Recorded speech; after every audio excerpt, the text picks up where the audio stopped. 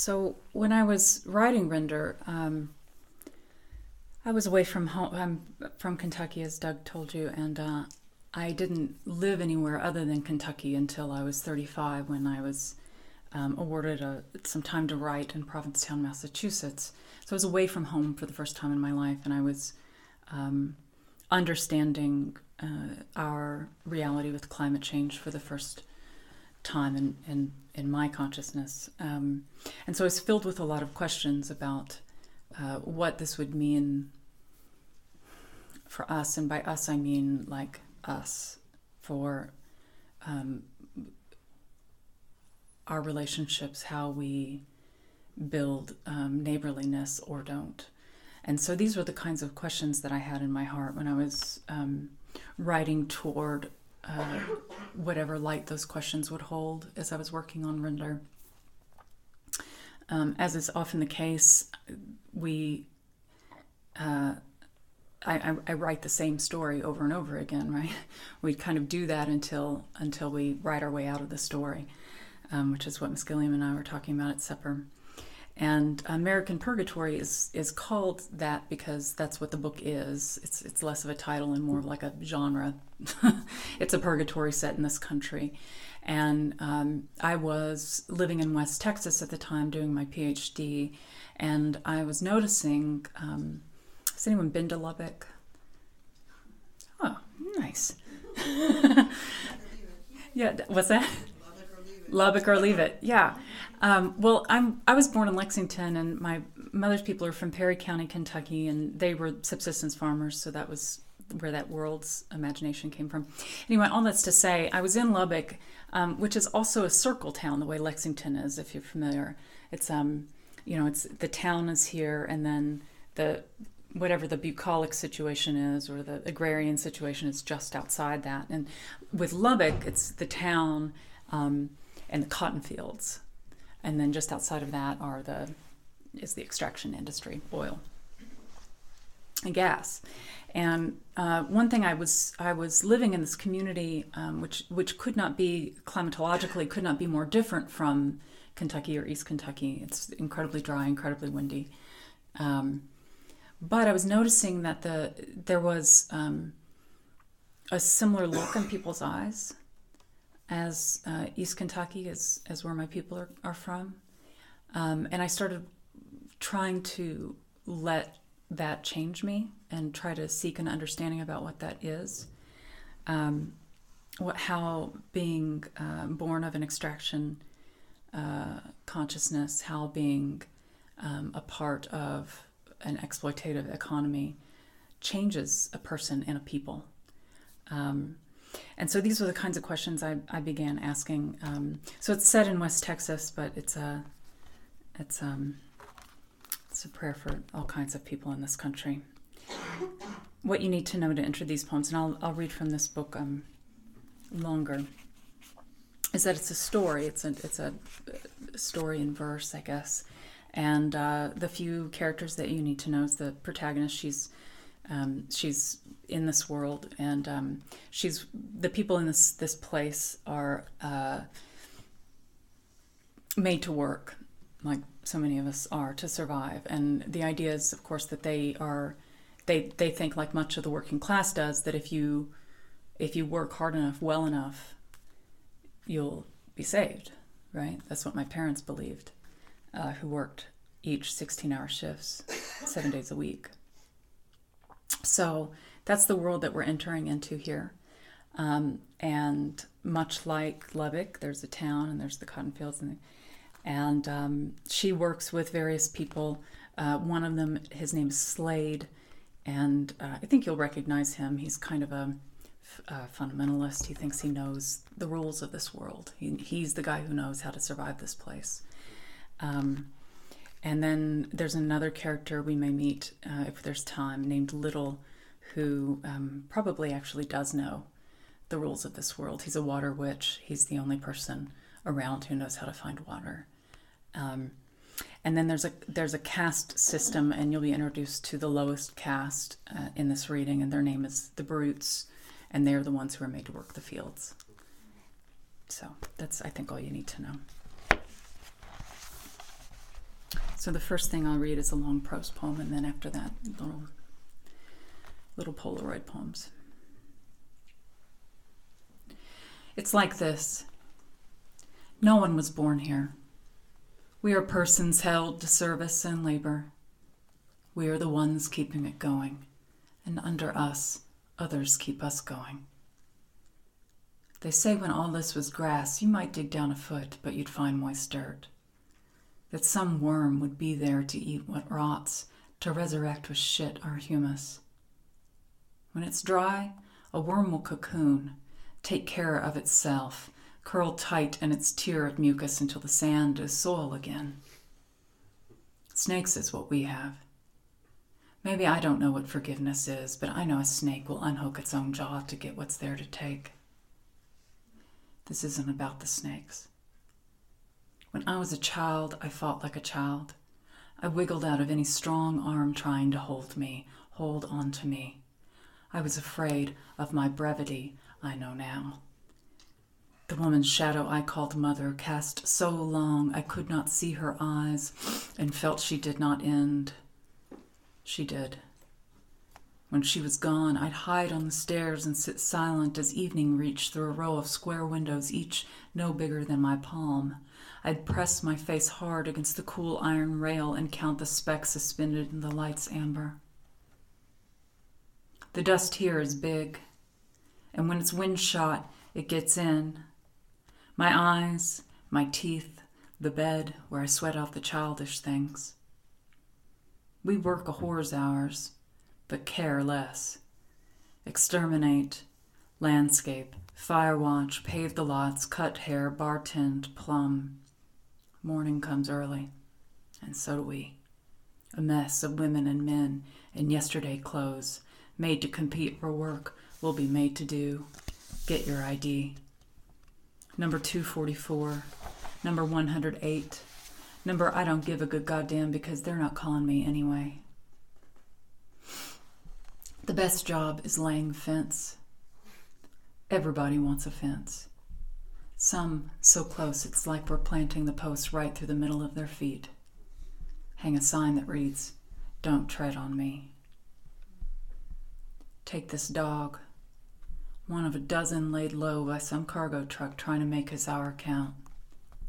I'm supposed to shovel it, her and the rest. When I look behind me, the day lines the road's shoulder with black trash bags that shine in the heat like water shines when you want to get in it. The traffic moves. Between it and the wind, I plant my feet to bend, but not fall into her. I'll have to break her legs so I can fit her into the bag. I'm given so many bags. That was a nice surprise. Such a violent scene. That's the way with drought. Nobody wants to be where she is. We've built an offing of shopping plazas. We live in trailers, then tell ourselves they'll stand. And outside town, it isn't a town, the cotton fields plowed neat, ready as a girl. The thing about dogs is, they need us. Otherwise, they're half animals, scabbed with mange, scared of the high sun. I can see why. What do I know about drought? What do I know about winds that open the plain sky, the sun bleeding into blue hour when the burrow owls rise up to stalk, their eyes warning fires? What do they know? Here's something to cry about. It's a myth. No such thing as a good bitch without a bad bitch. Dogs are gods, only so far as they can't help what they are. I can lie. I can lie my way straight through the fat belly of fear. But I can't help that. I'm here.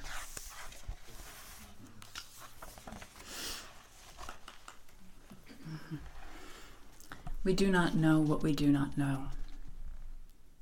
The drops sound like rocks thrown into a steel tub. A window glass taps. Not today. Not today. Dust to mud. The crew and I lay sod and expect New England. I should listen. My grace is sufficient, Brother Slade reminds us.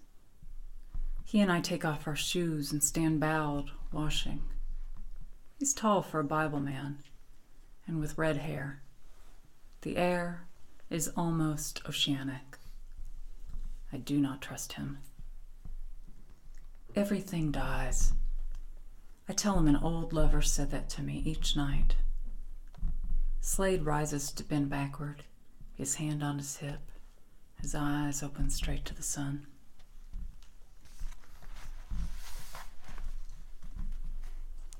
Every job has a first day. Slade was pulling minnows out of the dry river the day we met. Puddles, more or less, was all that was left, but what could live wanted to, and tried. Treading narrow circles, a glide of brittle fins. He wore those rubber boots, though the sun was an anvil and very little wet. He smiled. I remember that. His nickel smile right at me, his fingers letting fall the small fish mussels into a bag filled with yellow tap. I didn't ask his name, or what it was he thought he was doing, but we talked. I listened as he taught me to relax the hand just enough. They can smell, he said, the oils our pores release when we tense to catch. You have to believe it, he said. You don't mean any harm.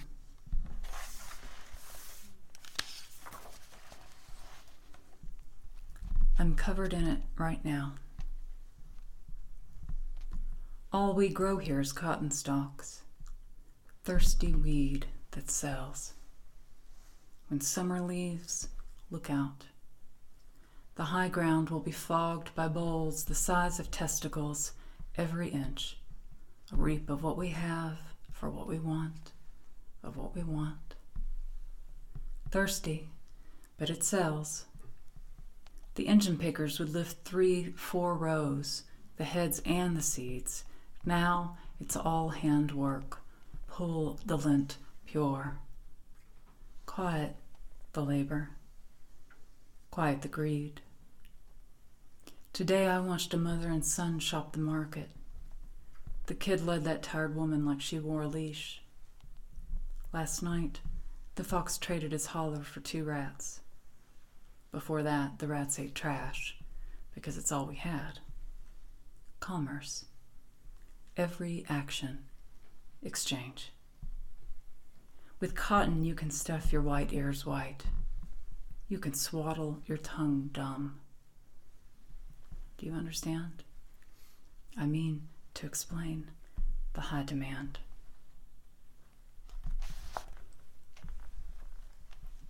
I'll spare you the details.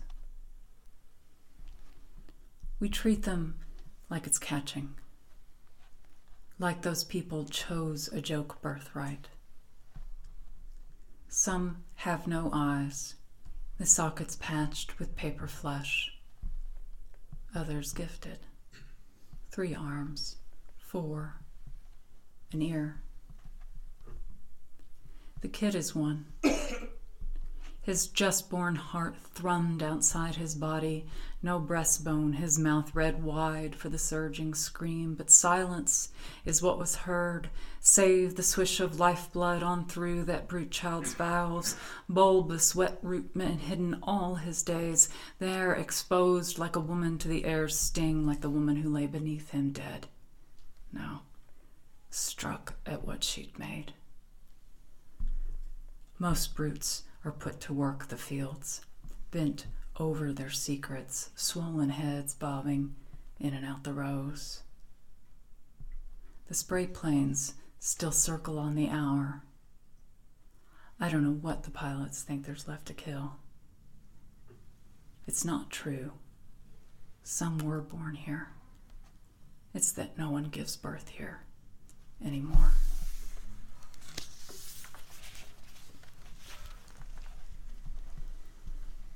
Same song, second verse. I get sick when I see one of their stop arms waving. I don't want to touch them. And anyway, Slade hurries us when we're told to go log stock. Who could report what those people need? The plane sprayed for weevils.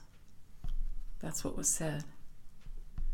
Then fire ants. That's what was said. But it was a tent city of mounds today. Scant pests will eat any flesh. The air rots out there. I'd blame the brutes, but I know it's my own dread I smell fetid and kicking. The ones who have tongues confess toward night. It was grace that taught my heart to fear, and grace my fears relieved. How precious did that grace appear the hour I first believed. I think it's about regret, being wrong, the way things first appear. I think I'll close there.